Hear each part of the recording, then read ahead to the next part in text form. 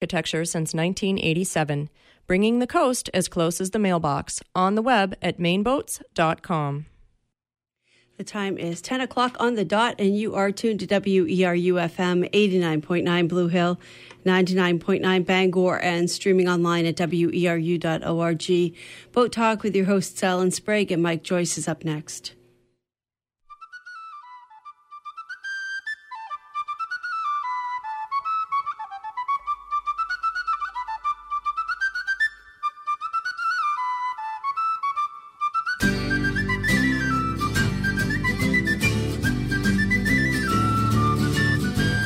I's the buyer that builds the boat, and I's the buyer that sails her. I's the buyer that catches her fish and takes them home to Lizer. There's Schooner Fair piping in Boat Talk on the second Tuesday of the month, 10 o'clock. Boat Talk is a call-in show for people contemplating things naval with your rusty anchors, Mike Joyce and Alan Sprague, and another voice that you'll probably recognize if you've been listening to WERU for a while. John Dillenbach is here to join us, and I've never met John before. A lot of people play this sort of game when you listen to the radio, you sort of try to put a face to the voice you're hearing. And I have to say that John is just as handsome as Mike. And we're all on the same radio station, but we don't necessarily able to recognize each other. Sure, you never. Sometimes you just don't wind up coming in at the same time. Welcome to Boat Talk, John. Well, thanks. Great to be here. Yeah, John is from here on behalf of the Belfast Giggers this morning. Come boating. Yes. Come boating, yes. The Belfast Giggers. And, whoever came up with that idea originally had a stroke of genius. The punny one. Yes. And let me give the call-in number for anybody who would like to join in any sort of conversation here. 1-866-625-9378. Yeah, we'll talk to John this morning about come boating and gigging down in Belfast, as I like to say. And also we got to start with a couple little news items. And been trying to build a narrative about the climate change thing that allegedly is going on nowadays. Comes from a couple books I've read over the last year. The first one that whooped me upside the head was called The Great Derangement, Amitov Ghosh. And he makes the point that if they are wrong, what are the consequences? It devolves into the armed lifeboat versus the, poor others that are left suffering on the shore paradigm, and good luck with the armed lifeboat thing. Mm-hmm. Another book that I read just really, really whooped me upside the head is called The Water Will Come, Jeff Goodell. And he made the point that this carbon dioxide that we put up in the air, it doesn't clean itself like the dirty river I grew up next to has not got a paper mill on it, and it's much cleaner now. Well, the sky doesn't clean itself. It takes eons, literally, on the scale of time that it takes to degrade nuclear fuel sort of thing, And the fact is that we put it up there and it ain't coming down. And been building the last couple months on the information idea that putting up fog and confusion is dreadfully powerful compared to and easier than coming up with real information. And the other thing is that stays up in the air and doesn't just fall down on its own either. It has lasting power that's kind of scary. So this month we were going to share from you from another book called Living in the Anthropocene, which makes this point here that in the scale of human development, it took till about 1820, the year Maine become a state, for the first billion people to get to be a billion people on Earth. 1820. It only took to 1930 to get the next billion. The third billion came by 1960. If you see a trend here, it's getting quicker. The fourth billion was 15 years later in 1975, and now we add a billion people about every 12 years. Mm-hmm. Yikes. Yep. And in those same time frame there, energy use between, let's say, 1950 and right now went up 5 times. And 3/4 of all the greenhouse emissions that were up there happened between those years just recent. Same time period, the use of water went up 5 times. Can't keep doing that. We may have be reaching peak of resources and also peaking on efficiency as well. And the future after that is kind of up in the air. And as they say here, juggle my papers and fix my glasses, from living in the Anthropocene, even if the human population starts to fall some 50 or 60 years hence, as some speculate it will, even if by 2075 we have banished fossil fuels to the margins of a low-carbon energy system, even if green parties win every election, the Anthropocene will live on. And that is because for a long time to come, there will still be billions of people using the global environment as a source of materials and as a sink for waste. Even if at restrained rates, and for a long time to come, carbon already emitted into the atmosphere will continue to trap heat, warm the Earth's surface and its oceans. Historians may leave it to others to reflect upon whether the Anthropocene is on balance a good or a bad thing, and how long it might last. These questions require a clear look into the future, and historians have enough trouble seeing the past. Good luck, folks, and at the same time, you'll have to forgive me for making this argument too, but it was absolutely just perfectly, you got to give it to him, perfectly done the other day. Rush Limbaugh last week responding to a question Hillary took at a women's conference on the what does climate change mean to women? She talked about women in sub-Saharan Africa under pressure to possibly migrate because they're farming and herding families where, the desert was gonna catch on fire and burn up under him. And in this little, he spent a good half hour on that. He was able to mock liberals, Hillary, male-female roles, racism, polar bears, the timeline, and National Public Radio, because at the end he was yelling, and even he knew it. And he says, I get wound up, I should try to sound like an NPR guy. But he couldn't do it. And he was yelling again in a minute. Well, but here's the punchline to this whole point here.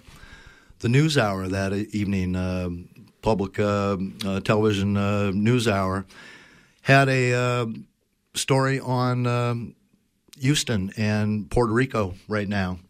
And we went into women's kitchens and went into a woman's kitchen in Houston. It's the third time her kitchen is flooded. It doesn't have bottom walls. It's not a kitchen. She's under a little bit of stress. And she's going to have to migrate. And Russia's making the point this is not happening anywhere, and certainly not happening now. One of the things they bag you on is it's all 30, 40 years in the future, not now. Well, it is now and it is here was the point that just, again, whooped me upside the head. And but at the same time, he had a wonderful time doing that. And, the power of confusion and fog, folks, watch out for it. So we also see today that the new Trump White House budget cuts the budget for the Environmental Protection Agency by $2.5 billion, a quarter of their budget, and in an effort to, quote, return them to their core mission. Doesn't say whether that's changing from watchdog to a different kind of dog, but, and just while I'm jotting down notes right in front of me this morning, I also noticed that the new Trump budget cuts the budget for the Corporation for Public Broadcasting over 2 years to zero it out, a significant portion of the funding of this here radio station that Boat Talk gets to happen on. Well, here's a related one, too. The Trump administration is rolling back offshore drilling rules put in place after the 2010 Deepwater Horizon disaster. We got that one, too, but it's a little more complicated than that. They dropped the offshore drilling ban, but the governor of Florida called up the Secretary of the Interior, Ryan Zimke, and yelled at him. And Ryan Zimke apparently told the governor of Florida, well, not you, without asking anybody else, which apparently quite upset Donald Trump, who forgot that he's got waterfront in Palm Beach. And they have, quote, the Interior Secretary said after a brief meeting with Scott at a Tallahassee airport that drilling would, quote, be off the table when it comes to the waters in eastern Gulf of Mexico and the Atlantic Ocean off of Florida. Change of course was 5 days after the announced the offshore drilling plan. Zimke said Tuesday that, quote, Florida is obviously unique and that the decision to remove the state came after meetings and discussions with the governor. unique in terms of their political affiliation. Well, come around the panhandle of Florida and head for Mobile, Alabama, and you're gonna have to dodge a lot of oil rigs. Okay, and you tell me where the unique line is out there. A little while ago, you had to dodge a bunch of oil, actually. Yeah, as you go from Florida waters to Alabama waters, I'd like to know where the unique line is. I don't see it on the chart. So, kind of interesting. Speaking of, again, same subject here, there's a terrible government controversy going on between NASA and NOAA. They can't decide how hot it was last year. Literally, NASA says that it was the second hottest year in history, but NOAA thinks it was the third hottest year in history. And they do have a different methodologies, and by any account, it's a bit of an issue. And in aggregate, about 1.5 degrees Fahrenheit above the average temperature. They're saying a 2 to 4 degree temperature range will kind of prejudice lots of forms of life on Earth here. If they're not, it does make a big difference. If they're not, like I say, quite disturbed by violent weather in between, just trying to cope to start off with. And then you'll have people like our friend on the radio there say, well, so what if it's 76 instead of 72? That would be a nice day with, but again, fog and confusion. We have Kate on the phone, so let's go to Kate down in Brooklyn. Good morning, Kate. Welcome to Boat Talk. Good morning, guys.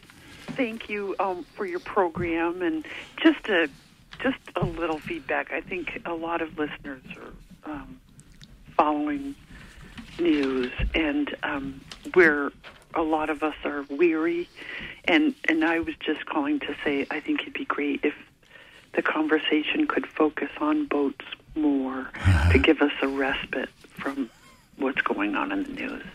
So that's my only thought. And for political soapbox, there's always, maybe somebody needs to have a blog. Anyway, that was my comment. I love your show usually, but it's really great when it's about boats. Great. Well, Kate, thank you. Well, Kate, can you hang on a second? Do you have a boat? At this point, well, yes, I do. It's not water-worthy, but I do have a boat. A barn boat, we call those, yes. Yes, I have a barn boat. Yeah. Kate, do appreciate the feedback, truly do. Thank you very much. For your program. I love it. I'm a neighbor of Giffy Full, and it's always especially great when he's on the program. Can I say one more thing? Because you mentioned it, the WERU Soapbox. I used to host it. Since I stopped hosting it, I've been trying to advocate for it. I've apparently made a bit of a pain in the ass of myself. And part of the feedback that I get is, don't want to fuss about that nowadays. Which, again, Donald Trump's president, and the global warming thing, the reason I bring it up, it's going to control the future. Oh, believe me, I am entirely with you there. Almost 30 years ago now was the first time I met Bill McKibben. I don't know if you've read any of his books or not. Have you read the brand newest one, Radio Free Vermont? No, I haven't. Mandatory. So I'm entirely on board with the issue, but I stand by, and maybe I'm speaking for myself in that a respite for the mind and the soul is a really good thing. And I know that's what WERU is for me often, with music and with, some of the other programming. And because Boat Talk is such a singular program where you can hear discussion of all things nautical, it's a lovely respite from the usual. And if the budget's cut and it's not there anymore, again, we brought that up this morning. And once again, Kate, if you're still listening, Bill McKibben has a brand new book. It's his first novel. It's quite slender and it's very sweet. It's called Radio Free Vermont. It's set in the present day, and it's a story of secession and biathlon skiing, among other things. Okay. Yeah. Good. Underground radio. Underpowered, underpaid, and underfoot is their motto, I believe. Okay. Yeah. Here's the phone number for people who would like to join the discussion, 1-866-625-9914. 9378. And I have something go in here Yeah, you next. go right ahead. It's a boat thing. Yeah. Sort of a boat thing. There's a Norwegian technology company called Kongsberg Maritime that they have designed now, and not completely made yet, but designed a unmanned, remotely operated fireboat for ports. The fireboat will offer close-range firefighting while firefighters stay out of the way. Drone firefighting. Drone firefighting, yeah. Oh, there we go. Seems exactly like a natural progression from the little aerial drones. Did anybody see the drone thing they did at the Olympics on the TV for the opening ceremony? They filled the sky with I don't know how many points of light of drones. But the fact is that it's a wonderful time to be a mariner nowadays because you always know where you are, the global positioning system, and that's how they're able to do that. And I would assume that would be integral to getting the hoses to squirt just right. Well, we've blown a quarter of the Boat Talk hour already. Yeah, and we'll get to, haven't again, even we'll gotten start around to John yet, and we have another phone call. Yeah, so let's good. go to that. Good morning. Welcome to Boat Talk. Hi. I just want to say that I think boats and politics are often coincided, and it's fine to talk about whatever you want on this show. You guys are awesome. I just want to bring up LD 1400, which is perhaps at this moment being voted on by our legislature, the representatives, and that's an act to create a port authority in Bar Harbor. And I don't know what you know about port authorities, but I live in Bar Harbor, and I think we don't need one. And I just want to know what you guys think of that, what a port authority could mean. It could bring in large cruise ships right up to dock at the old ferry terminal site. Bar Harbor voters have been talking about this for a while, and we kind of would like to see a nice marina because we think the island could use another marina. Bring in all sorts of boats, but not the size of the largest cruise ships, which is what we think LD 1400 would bring in. It would also open up that port to potential freighter traffic or,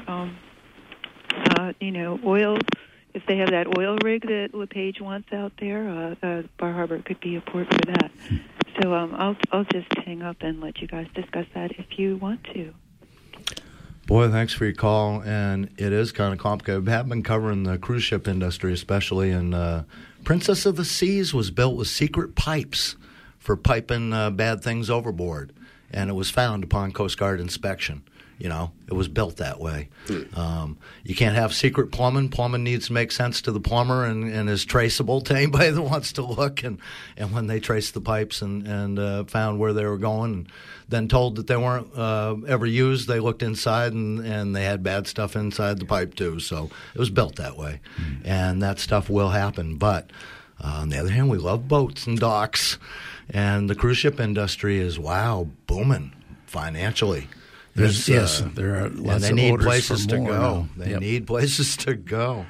Yeah, and I have mixed feelings about that. I think we shouldn't restrict the way people can come to Acadia National Park. If they want to come by boat, then they should be able to. It's just a matter of whether the park can handle that many more people. It's an issue there. But I like Kate's point about what's the future of a bigger dock in Bar Harbor, and what she's, I don't know what the potential is for offshore oil or freight coming. It doesn't seem like freight would be a very good place to bring Bar Harbor. Not to Bar Harbor. Bar Harbor is not much of a harbor either from a seaman point of view. It's a terrible harbor. It's what the bar they built is all a breakwater to try to improve it, but it's just a big open, rolly old, big open bay. So, and like I say, interesting questions. I really liked what she said about the possibility of a marina at the old ferry pier there, which would be full of people every day on their expensive boats. Hopefully,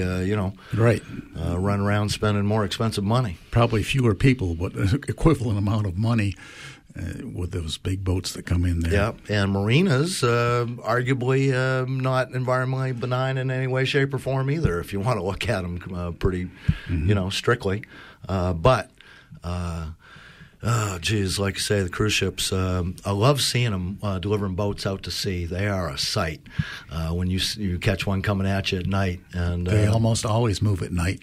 Yeah, I summer before last, I had one. I was crossing the Gulf of Maine going to Nova Scotia, and I had one that I thought was coming back from St. John to Portland, and it was taking a long angle towards me, but it comes fast, and it did pass me with enough space, but... like I say, to see that huge thing that looks so top-heavy and has so many lights. I know. You wonder why they don't just fall over. Yeah, it's pretty incredible. So anyway. What are the largest cruise ships that come into Maine? I couldn't tell you. They are building bigger ones all the time. Yeah, they had one that had 3,000 people on it. Yeah. We also have the American Cruise Line has a boat that... it's like an old riverboat, and I think it takes 100 people. And it will come into Castine, Rockland, smaller towns like that. Belfast, I think it anchors off Belfast. Yeah, it does. Yeah. That's not hopefully too unreasonable, but if we want to maximize our business plan, 100 people, that's chump change. We have 1,000, We have to duck that sometimes when it comes into the harbor over in Belfast where we row. So, yeah. Yeah. And, again, travel by water is how we all got here, all in favor of boats in general, but they do pollute. Reminds me of a boat guy I work for down in Castine. He's a fracker. Can it be done? Can be done cleanly? Yes, it can. But no, it isn't. But it can, so. I think can and chances of doing it are pretty far apart. Human nature problem, bud. Yeah. Well, want to talk about happy boats? Yeah, I'd like to talk about rowing boats around Belfast Harbor, facing the wrong way so you can't see where you're going. That sounds like fun to me. Yeah. Now, Belfast Harbor is a pretty choppy little piece of water, too, sometimes. Sure is. Talk about, ideal little, not an ideal little hurricane hole. And well, it's a good thing, when you get used to rowing in those type of waters, when you're faced with that situation in the various races that we do throughout New England, then we kind of have an advantage. One of the first races that we do is basically right around the 1st of March, and that's called the Snow Row down in Hull, Massachusetts.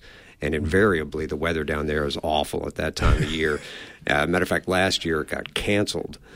We sent out, I think, 4 different waves of boats, and then after the 4th one, a boat capsized, and the Coast Guard shut the race down. Now, we'd already gotten the pilot gigs out, so we finished the whole course, but the waves and the wind were pretty amazing, and because we get out there and practice in those conditions, we kind of had an advantage. And we happened to win, actually. I guess we're going to back up for people who maybe never seen you crabbing around Belfast Harbor. What kind of boat are we in, and why? How did this all start? Well, we're talking about a Cornish pilot gig, and that's a 32-foot-long boat. But it ain't very wide. Well, it's 56 inches. 4 foot 8 inches. It's plenty long, but it ain't too wide. It's not too wide. There's 6 rowers and a cox. You have about a 12-foot long, depending on the seat that you're sitting in, oar, and you do sit backwards, so you never see where you're going, but all you have to do is look at your oar and concentrate on that and just pull hard. And the cox just yells at you the whole time, depending on the cox, that is. And let's just set the picture here. It's choppy out in Belfast Harbor. We're sitting in a very narrow boat with a bunch of other people who may not be all leaning the same way at the same time for whatever reason. And you've got a 12-foot lever stuck straight out sideways that as you pull as hard as you can on it and pick it up, it gets slapped by a wave and tripped and trapped. And occasionally it happens. That's called a crab in the rowing vernacular. And sometimes you can catch one of those right in the chest and it'll knock you right off the seat. Ooh. But it doesn't happen as often as you'd think. And we have pretty calm conditions for the majority of the time, depending on the winds. We're a little bit protected there. So we have a lot of community rowers who go out who aren't very experienced, but they generally don't have a problem. They catch a crab every once in a while and wakes you up a little bit. But usually it's no problem. You get spray over the bow? Yes, depending on where we are. We've been out. We went out in the middle of the harbor one time in a practice, and it had to be about 5-foot seas out there, and a couple people put their life jackets on. We don't generally even wear them. They're very stable boats, and you don't really feel in danger anytime that you're out there. So you just you got to make sure that the boat keeps going so that the cocks can keep steering you. But is the trickiest moments getting in and out of the thing? That's not too bad, but actually, most of the time that if an accident is going to happen, it's going to happen on the dock, getting out or in of the boat. Yeah. Beyond that, we don't have many incidences. So that's good. Relatively, it's pretty safe. Knock on your long wooden oars. There's no wood around me right now, unfortunately. But this is a tradition that was started in Cornwall, thus the name Cornish Pilot Gigs, and these used to be used to take pilots out to the incoming ships so that they could maneuver, because they knew their harbors better than anybody. They could maneuver these ships into the harbor. And over the years, sort of the legend is, and probably the reality is, that the first pilot that would get out to the ships is the pilot that would get the job. So they sort of designed these to be very fast boats. They're very lightweight for the size and very, like you said, slim. So they move right along. We've heard rumors that you can get up to 9.5 knots in these things now. What do you mean rumors? Don't we have I tell you, GPS with a GoPro on it? We do, and we take it out practicing, but we've never achieved those speeds as of yet. So that's the rumor part. Yeah.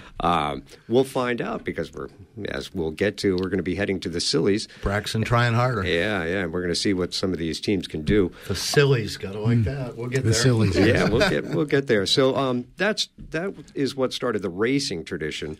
Come Boating in Belfast started as it's a community rowing program. We really just want to try to give access to people to get out on the water, to get in a boat and get out there and row with each other and have a good time, because it is just a wonderful thing to do. And you don't have to pay anything. You just come down, you sign up, and we've got 3 gigs. One is a traditionally built gig, a lap straight, and is actually built off of a design from one of the original boats in Cornwall called the Treffry. And all of the boats over in Cornwall are based on this one boat. They have to be built exactly like this boat. They get checked over by marine architects, and everything has to be exactly right. Now, we have a boat that was built from those plans. It's called the Malcolm G, and it's one of the few boats in the Americas that's built exactly to those specifications. And then we also have 2 other boats that are cold molded, so they're smooth hulled, and they have Concept 2 oar locks, which are the ones that you see on the sort of fancy sculling boats, the sliding seat boats. But a traditional gig uses thole pins, just 2 pins and a wooden oar. And we've been around since about 2000 is when we first started building the boats over there. And the basic part of our program is to provide an opportunity for people to get out and row. The cold molded boats. Now let's imagine for again non-boat builders, cold mold. A piece of plywood is a cold molded structure, and if you curve it, there's a cold molded boat. You build it out of thin pieces, and lighter than the traditionally built one, I'm guessing. Well, smoother. It depends on the amount of fiberglass that you put over that boat. We have the Belfast is one of the first boats that we built. Probably comes in around 650 pounds. Now, a traditional pilot gig weighs around 700 to 800 pounds. Once again, depending on how much water it's absorbed. But we're kind of in the ballpark with those boats. And it's smoother, it's lighter. Is it faster? There is some thought that they are faster, and I think that might be the reality, that smooth hulled boat is a little bit faster. Obviously I've had a chance to row in both, our traditional lap strake one, the Malcolm G, and then the other ones. And I think there's a couple different things. It's a lot easier to row with the oar locks. Yeah. So you don't have to be as skilled. We can improve the wheel, apparently. You certainly can, yeah. And so it's a little more forgiving. If you don't do all the right things in the cold molded boats, then that boat still moves pretty well. But if you don't do exactly the right thing when you're in a traditional Cornish pilot gig, then that boat isn't going to move for you. So you really, technique is a big thing when it comes to these boats. So with the 2 pins, what happens is the oar just jumps out of the pins and you're screwing up the other strokes too because your oar is flailing around. Is that the pins are made out of different materials. So the boat, which is the pin which is closest to the stern, would be a breakable pin made out of spruce. And then the back one, or the front one, I guess, if, because you have to turn around here, and the one closest to the bow would be made out of oak. And that one is designed not to break. That's the one you're pulling against. And that's the one that you're always pulling or pushing, depending on the way you want to think about it. And then the other one is, if you catch a crab, it's designed to just snap. And then that gets that out of the way, and then you just have to pop that off and replace that real quick. Oh, okay. So and this is purely a team effort, and that's why you have the Cox that has to yell at everybody full time. Yes, yeah. Get back on the team. What the heck are you doing? And make sure that everybody's staying at the same time, because that's a really important part, especially when you're racing. Now, when you're out there just enjoying a lovely Sunday morning row, when you're just out there to listen to the seagulls, that's not as crucial. But there is something magical about being out there with 6 other people rowing at the same time and hearing the ocean. It's just a beautiful thing to do. Team's always a good thing, man. It is. Yeah. It is. And again, bobbing about in a boat is inherently relaxing and always a good thing, yes. Yeah. That's what we think of Boat Talk here, which we're about half past. 1-866-625-9378. I'm curious about those little spruce pins that break off. You're left with broken off piece of spruce stuck in the hole. How do you deal with that? Well, sometimes you have to give it a little bit of smack. You use maybe another thule pin that's sitting around. You just drive it out with that. Now, if you're doing it in the course of a race, then it can become an issue. It becomes a little difficult. But a lot of 4-letter words start flying around. All over the place, generally, yeah. We're talking smack, and I heard about the sillies earlier, but we got lots to talk about. But if you'd like to join the conversation this morning, give us a call. The number is 1-866-625-9378. Talking to John Dillenbeck from Come Boatin' in Belfast. There's other towns that have gigs too, aren't there? Yeah, in Maine we've got several clubs. Down in Rockland, there's Muriel Curtis runs a program down there called Station Maine. Muriel has been on this show. No, she's a wonderful person with a great program. It's a youth rowing program. She also has some adult rowers down there as well. She has several boats, some fours. I'm not exactly sure I can't remember the style of boat that those are. I think gunning dories maybe. But she also has pilot gigs down there. Great program. There's a couple boats over in Vinyl Haven, one over in North Haven, and Tammy Brown's got a great program out there, great youth rowing program. Over in the L.A. area. Lewiston Auburn, on the river. Yeah, on the river. Wow. They've got one as well, and there's a Team Zulu. They go to a lot of the races. We see them all over the place. They're a great kind of up-and-coming organization. There's also some random St. Ale skiffs around the state. Over on Little Cranberry Isle, Anthony Archino has got a program going over there, a youth rowing program. They also build the boats over there as well. And that's called, I think, Cranberry Boat Works. I'm forgetting the name over there. So there are some programs around Maine. Obviously, there's a lot of clubs down in Massachusetts. Those are rowing clubs. They're a little different than we are because you have to have to pay to get into those. There's some in Connecticut, New York. There's a bunch of pilot gigs up on Lake Champlain, centered around the Vergennes and Burlington area. A guy named Nick Patch up there has got a fantastic program. They build these boats at the technical schools up there, and then they race them in a circuit. And the high school has a bunch of a lot of the different high schools. So the team's got a big league to play in. Yes. Yeah. Cool. We have another phone call, so let's go to Kathleen. Good morning, Kathleen. Welcome to Boat Talk. Good morning, fellas. Thanks so much for your amazing show and insight. You can always count on that with WERU. I had been a Maine resident for, close to 25 years or so. And I'm one of those Bar Harbor residents who raised my daughter in what was at that point almost like a fairyland where I could take her in a sled and pull her up to a store. They knew you by name. It was wonderful. Albeit, though, we couldn't afford housing in Bar Harbor. So we had to move out of town for that, and eventually I needed to move to Massachusetts to be able to take care of all things financial for my family. My point is that cruise ships, fantastic, wonderful, love to see them also in the bay and nearby. What will that do to the taxes eventually for Bar Harbor? If folks want to buy homes in Bar Harbor, we can look to Deer Isle and Stonington to see what's happened with the local fishermen, where their homes, their taxes are so high now that they've either had to sell their homes or stop fishing because they can't afford it. And what will that do also to the local culture that is vital? It's not just income that makes Bar Harbor special. It's the culture. It's the people that have been there for years. That it's the community is like none other. So wonder if we can look ahead and be prepared for the bow and the stern of what that cruise ship could offer Bar Harbor, the pros and cons, if we could prepare for that.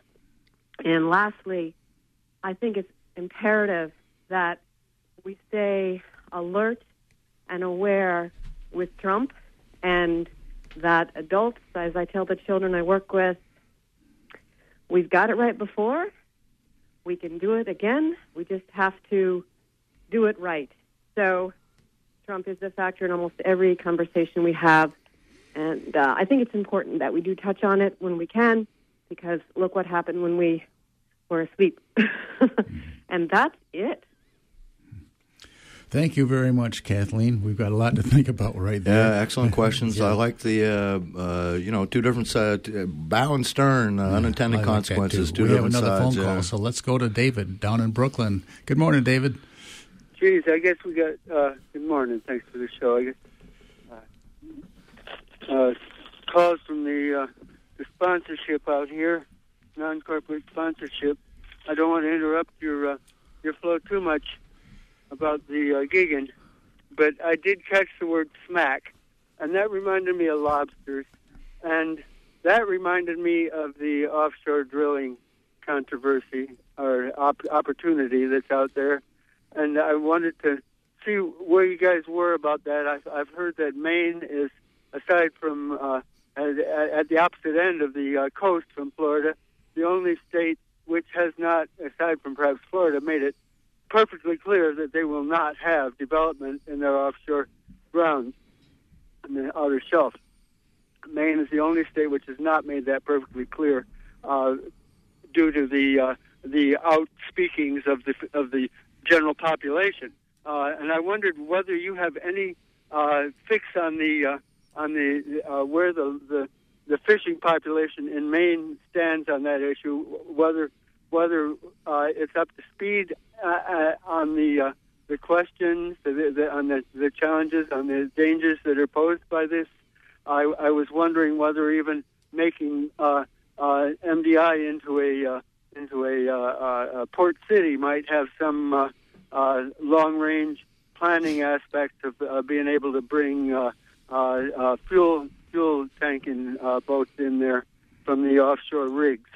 And this is happening, and unless we rally against it, or I'll have to use the word against, it's probably going to go through. So I just wondered what you guys know about where the community is about that, because I'm not in the community, and I'd like to try to nudge it a little bit. I'm not really in it, so it's hard to do from out here. You could move to America, Dave, if you had to. So, and buddy, good joke, right? But anyway, here's the possible difference. The governor of Florida howled.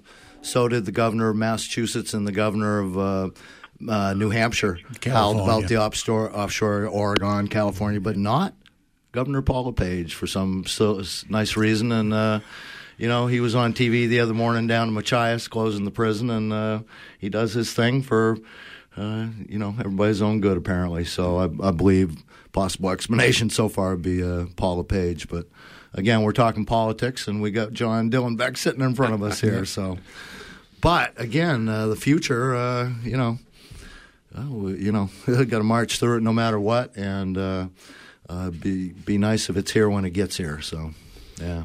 Well, it's all important. We're all out there. The politics has to do with the environment, and the environment is what we're all out there in. So it's all relevant. And literally, it's all connected, and 3/4 of the planet is water, and we claim anything on Boat Talk. We claim anything that's wet. Mm-hmm. I got to interview my dad one time. His career was in broadcasting, okay? And I interviewed him on Boat Talk, and he was nervous as a cat. What are you going to ask me? Well, I want to see you. I don't have any questions. I'm going to talk to you. And the reason I could interview him was he served in the Army in an amphibious tank. There you go. Yeah, close enough for us. Yeah. We've been to floating school buses, too. Yeah, we're quite the range here. Yeah. So anyway, back to come boating now. You race these things. Not good enough just to go for a nice row. Sometimes you can ruin a nice sail by making a race breakout, in my opinion. Well, everybody has to start yelling and breaking things, and come on. There's a couple different levels of what people want to get out of rowing. Some people like to go out there and enjoy themselves. I certainly love doing that. But also there's people who like to go out there and get a little bit of a workout, and there's no better workout than rowing. It's just fantastic. It's a full body experience. It's low impact and high intensity. So you have something to push your feet against too. So you have stretchers down, and generally we've got these little, we can hold our feet down on those, and it really is an amazing workout for almost everything. You're pushing with your legs, you're pulling. It's a lat pull. We get out there, we're doing stroke rates of anywhere from 30 to 40 strokes per minute. Wow. You're doing a 3.5 mile race, so you'd wind up doing anywhere from about 1,000 sit-ups and lat pulls during that whole thing. So it's great exercise. And, there's a big racing circuit as well. So we get to travel up and down the coast. People come up to our regatta, and we get to have these wonderful events and get to meet people. You'll have to let us know when the next regatta is in Belfast so we can... I should know the exact date. It's usually the second week in August. Okay. And, we can get that information to you, and you can people can come over and watch. We get a lot of teams that come up here because we're kind of the team to beat. For a while, we've been very successful in our racing program. Jim Behush says you're one of the... I think he said the word awesome rowers, but... I don't like to use that word, but he says you're one of the key men in the rowing crew. Well, so is he. So we love Jim, and he is a fantastic rower. And he's one of the to maybe get back to the whole point of why I'm here is to talk about the fact that we're going to send 3 teams to the Scilly Islands in Cornwall. Now, those are islands that are located about 30 miles off the southwest tip of the United Kingdom. And I say that intentionally because the Cornish people are part of the United Kingdom, not part of England. And if fussy about it probably too. Yeah. I only stress that because they would. Yep. And it's a wonderful little place. Of course, I've never been there, but I am going to be going as part of the men's team. With the boats? No, actually, we rent a boat. Over there would be very cost prohibitive for us to take one of our boats over there. So what we did is I met a gentleman who rows with some teams over there in the Lyme Regis area of Cornwall, and Jerry Bowden, and he was able to set us up with a good boat over there, which is a big deal because there's a lot of boats that go to the World Pilot Gig Championships that happen every year. There are hundreds of boats that line up and race at the same time. Sometimes you can get about 175 boats all lined up in a line, all heading for one place. And so you do one sort of qualifying race, then you get separated out into different divisions. So there's A, B, C, D, depending on how fast you are. You get into those different groups, and then you race another couple times, and then they crown the champion. Now, we're not going over with the idea that we can, win, but I think we can do well. We'll find out how well. And this is just something that has been a dream of mine for a long time, so I was agitating about it for the last couple of years, and then a couple other people took up the cause. And all of a sudden, we had a lot of interest in heading over there. So we've got a women's team, a women's vet team, which just means over 40, and then a men's team. Now, I wish that it was a men's vet team because actually I qualify for super vet, which is over 50. Yeah. So we'd be facing a little less competition. But we also have a couple rowers that are in their 30s. So they've dragged us down and put us in the mix. So we're going to head over there in May and go stay over on the island for about a week. Actually, we've got a place rented over there, another pretty difficult thing to do because there's so many people that show up on this tiny little island. And it's an expensive proposition, so we're doing a little bit of fundraising. We just had a nice little dance over at the Crosby Center in Belfast.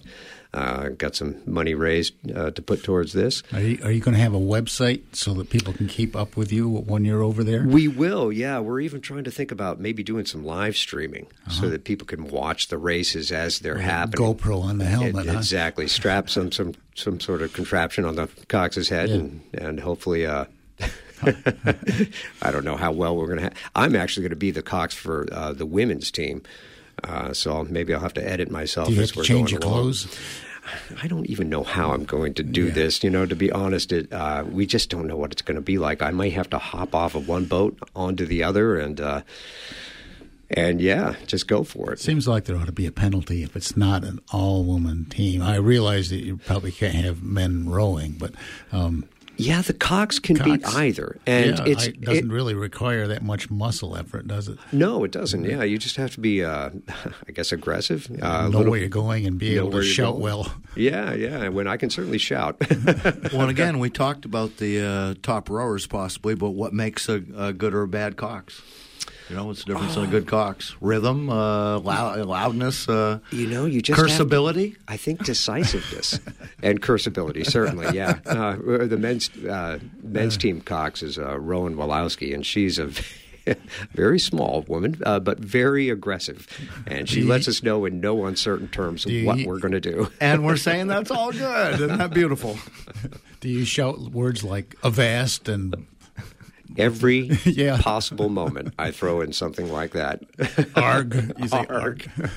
Yeah, and as you say, open to you don't have to be a Belfast resident. You don't have to be about any. You don't have to qualify for the membership committee. You just have to pretty much show up. Huh? Yeah, certainly for the community rowing, that's certainly our mission statement. Almost, we really want anybody of any age to come in and just row because we feel it's important to just give people that opportunity.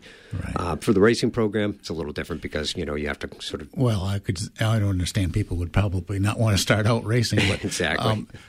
How small, what's the smallest size you can be and be able to row in one of these boats? Well, we have some pretty small youth rowers, actually. We have this year, it started last year, but for the first time, a youth racing team, and they've been doing fantastic. They actually...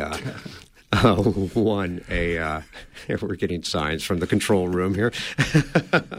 They won the youth open water rowing championships, which took place down at an event called the Icebreaker in Boston, in downtown Boston. And they just did fantastic. They're a great team, and there's some pretty small people on that team. So basically we say that you have to be able to lift up an oar, because that's important, and then set that oar down. And if you can handle that, then it doesn't really matter what your size is or your age. We've had rowers that were row well into their 80s.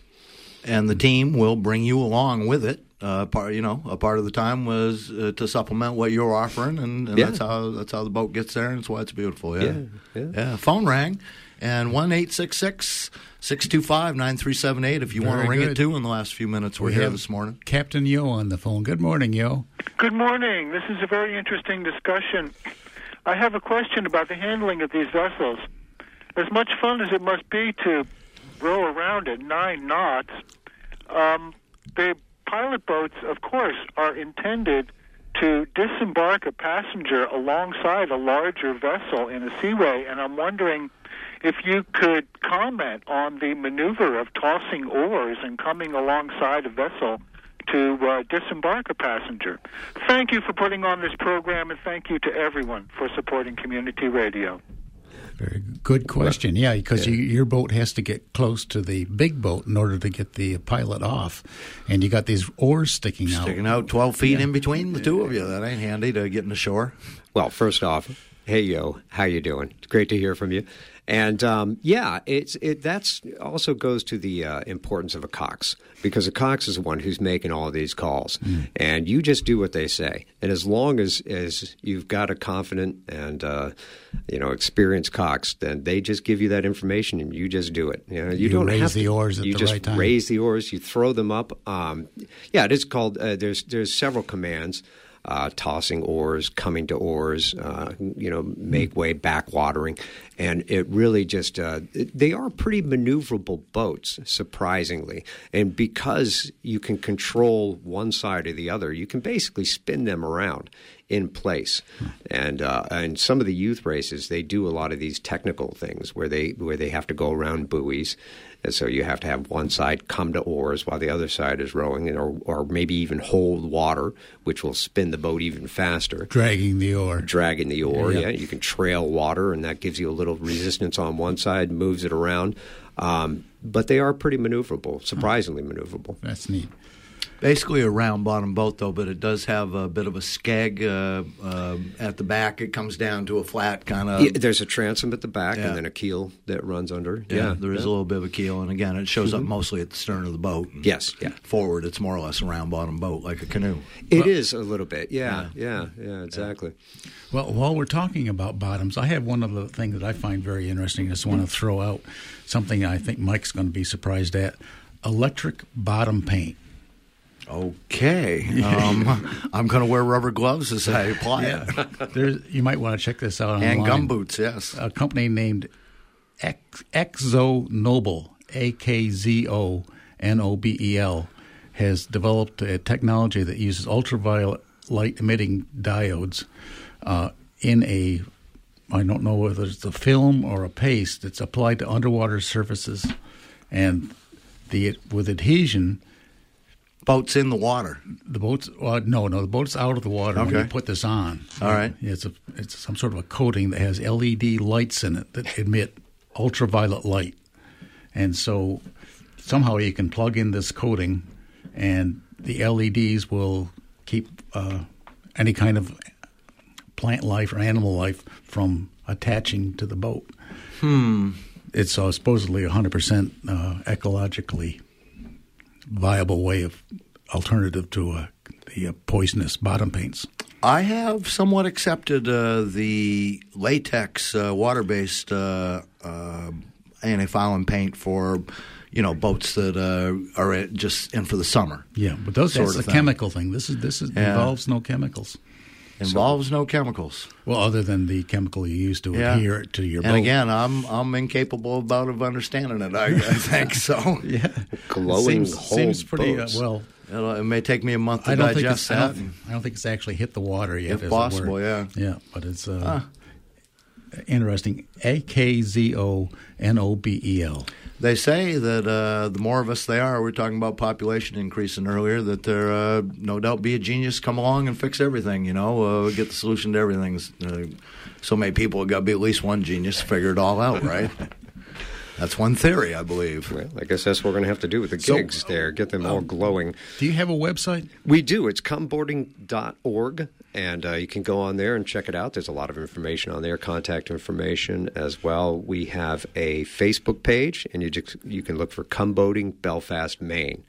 And once again, if you feel like contacting us, those are both good ways to do it. And we're just located right down on the main landing. We've got a little boat shed. For those of you who like the analog and actually want to go see our organization, we have a boat shed. It's got a little mailbox outside. When the rowing season starts up in June, then you can just go down to that mailbox, pull out a little thing, sign up for a row, and just go for it. We do indoor things as well as wet things down to the dock? Yeah, well, we have... I mean, it's social. We socialize on and off the water. Oh, certainly do that, and we have our winter series where we have, and I think there's some coming up. I probably should have that list of a couple of winter events where we have speakers come over to the Belfast Library and do knots and things like that, knot tying workshops and things like that. Nice. Oh, we have Yo back on the phone, so let's go back to Yo. Good morning, Yo. What's up? Nope, I guess Yo must have hung up. Well, we were coming up right on the very end of Boat Talk anyway, so I think we'll wrap things up. I want to tell one quick thing, though. Greenpeace, our friends at Greenpeace, have a suit going claiming that Norway's gas and oil exploration violates a citizen's right to a clean environment. Supposedly, about 100 national constitutions all around the world, including Norway's, guarantees a safe environment. So Greenpeace is using that as a test as to whether burning all this carbon and making climate change is a threat to your environment. Let's define safe now. It'd be a challenge possibly. And they're having a tough time in court right now. You know what Dad told me? I was speaking to him earlier, too. We run Channel 8 television in Poland Spring off the top of Mount Washington for his career, basically, and says, well, I may be the manager there, but the lawyers run the place. Maybe I should have been a lawyer.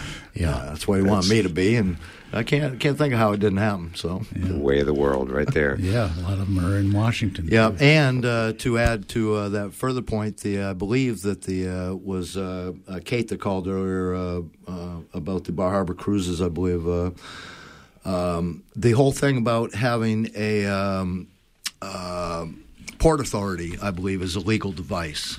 Is all that I barely know about it, which is not much. But I believe the discussion turns on having it as a possible legal frame. So, again, the lawyers running the place when you'd think the captain would be in charge of getting the boat into the dock and seeing if it was a good place to dock in the first place. And the people in the town get to say, but hey. Somebody on the shore is doing it instead. Yeah, and once again, we're doing Boat Talk here on our community radio station. How lucky are we?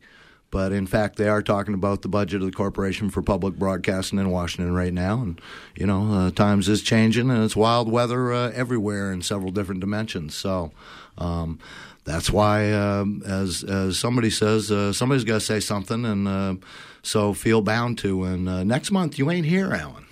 Right. Yes, next month I'm going down to St. John in the Virgin Islands.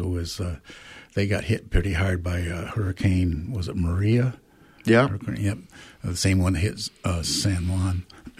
Going to do some volunteer reconstruction. Going to leave me all on my own, but I've done that talent a couple of times. If I've got a boat delivery, I got to do that instead of show up here sometimes. And I guess hopefully we'll be fine. And we'll add something to the climate change discussion. I already know what it was, but I've forgotten it now. And a couple of different other people to talk to in mind. So we'll stay tuned for that. We'll let that hang as well right now. Piping us out, ain't they? Yep. Stay tuned for Rich Hilsinger coming up next with On the Wing here on Community Radio WERU FM Blue Hill 89.9, 99.9 in Bangor. And all around this wet world at WERU.org. Thanks to Amy Brown down in the engine room. Stay tuned for Rich.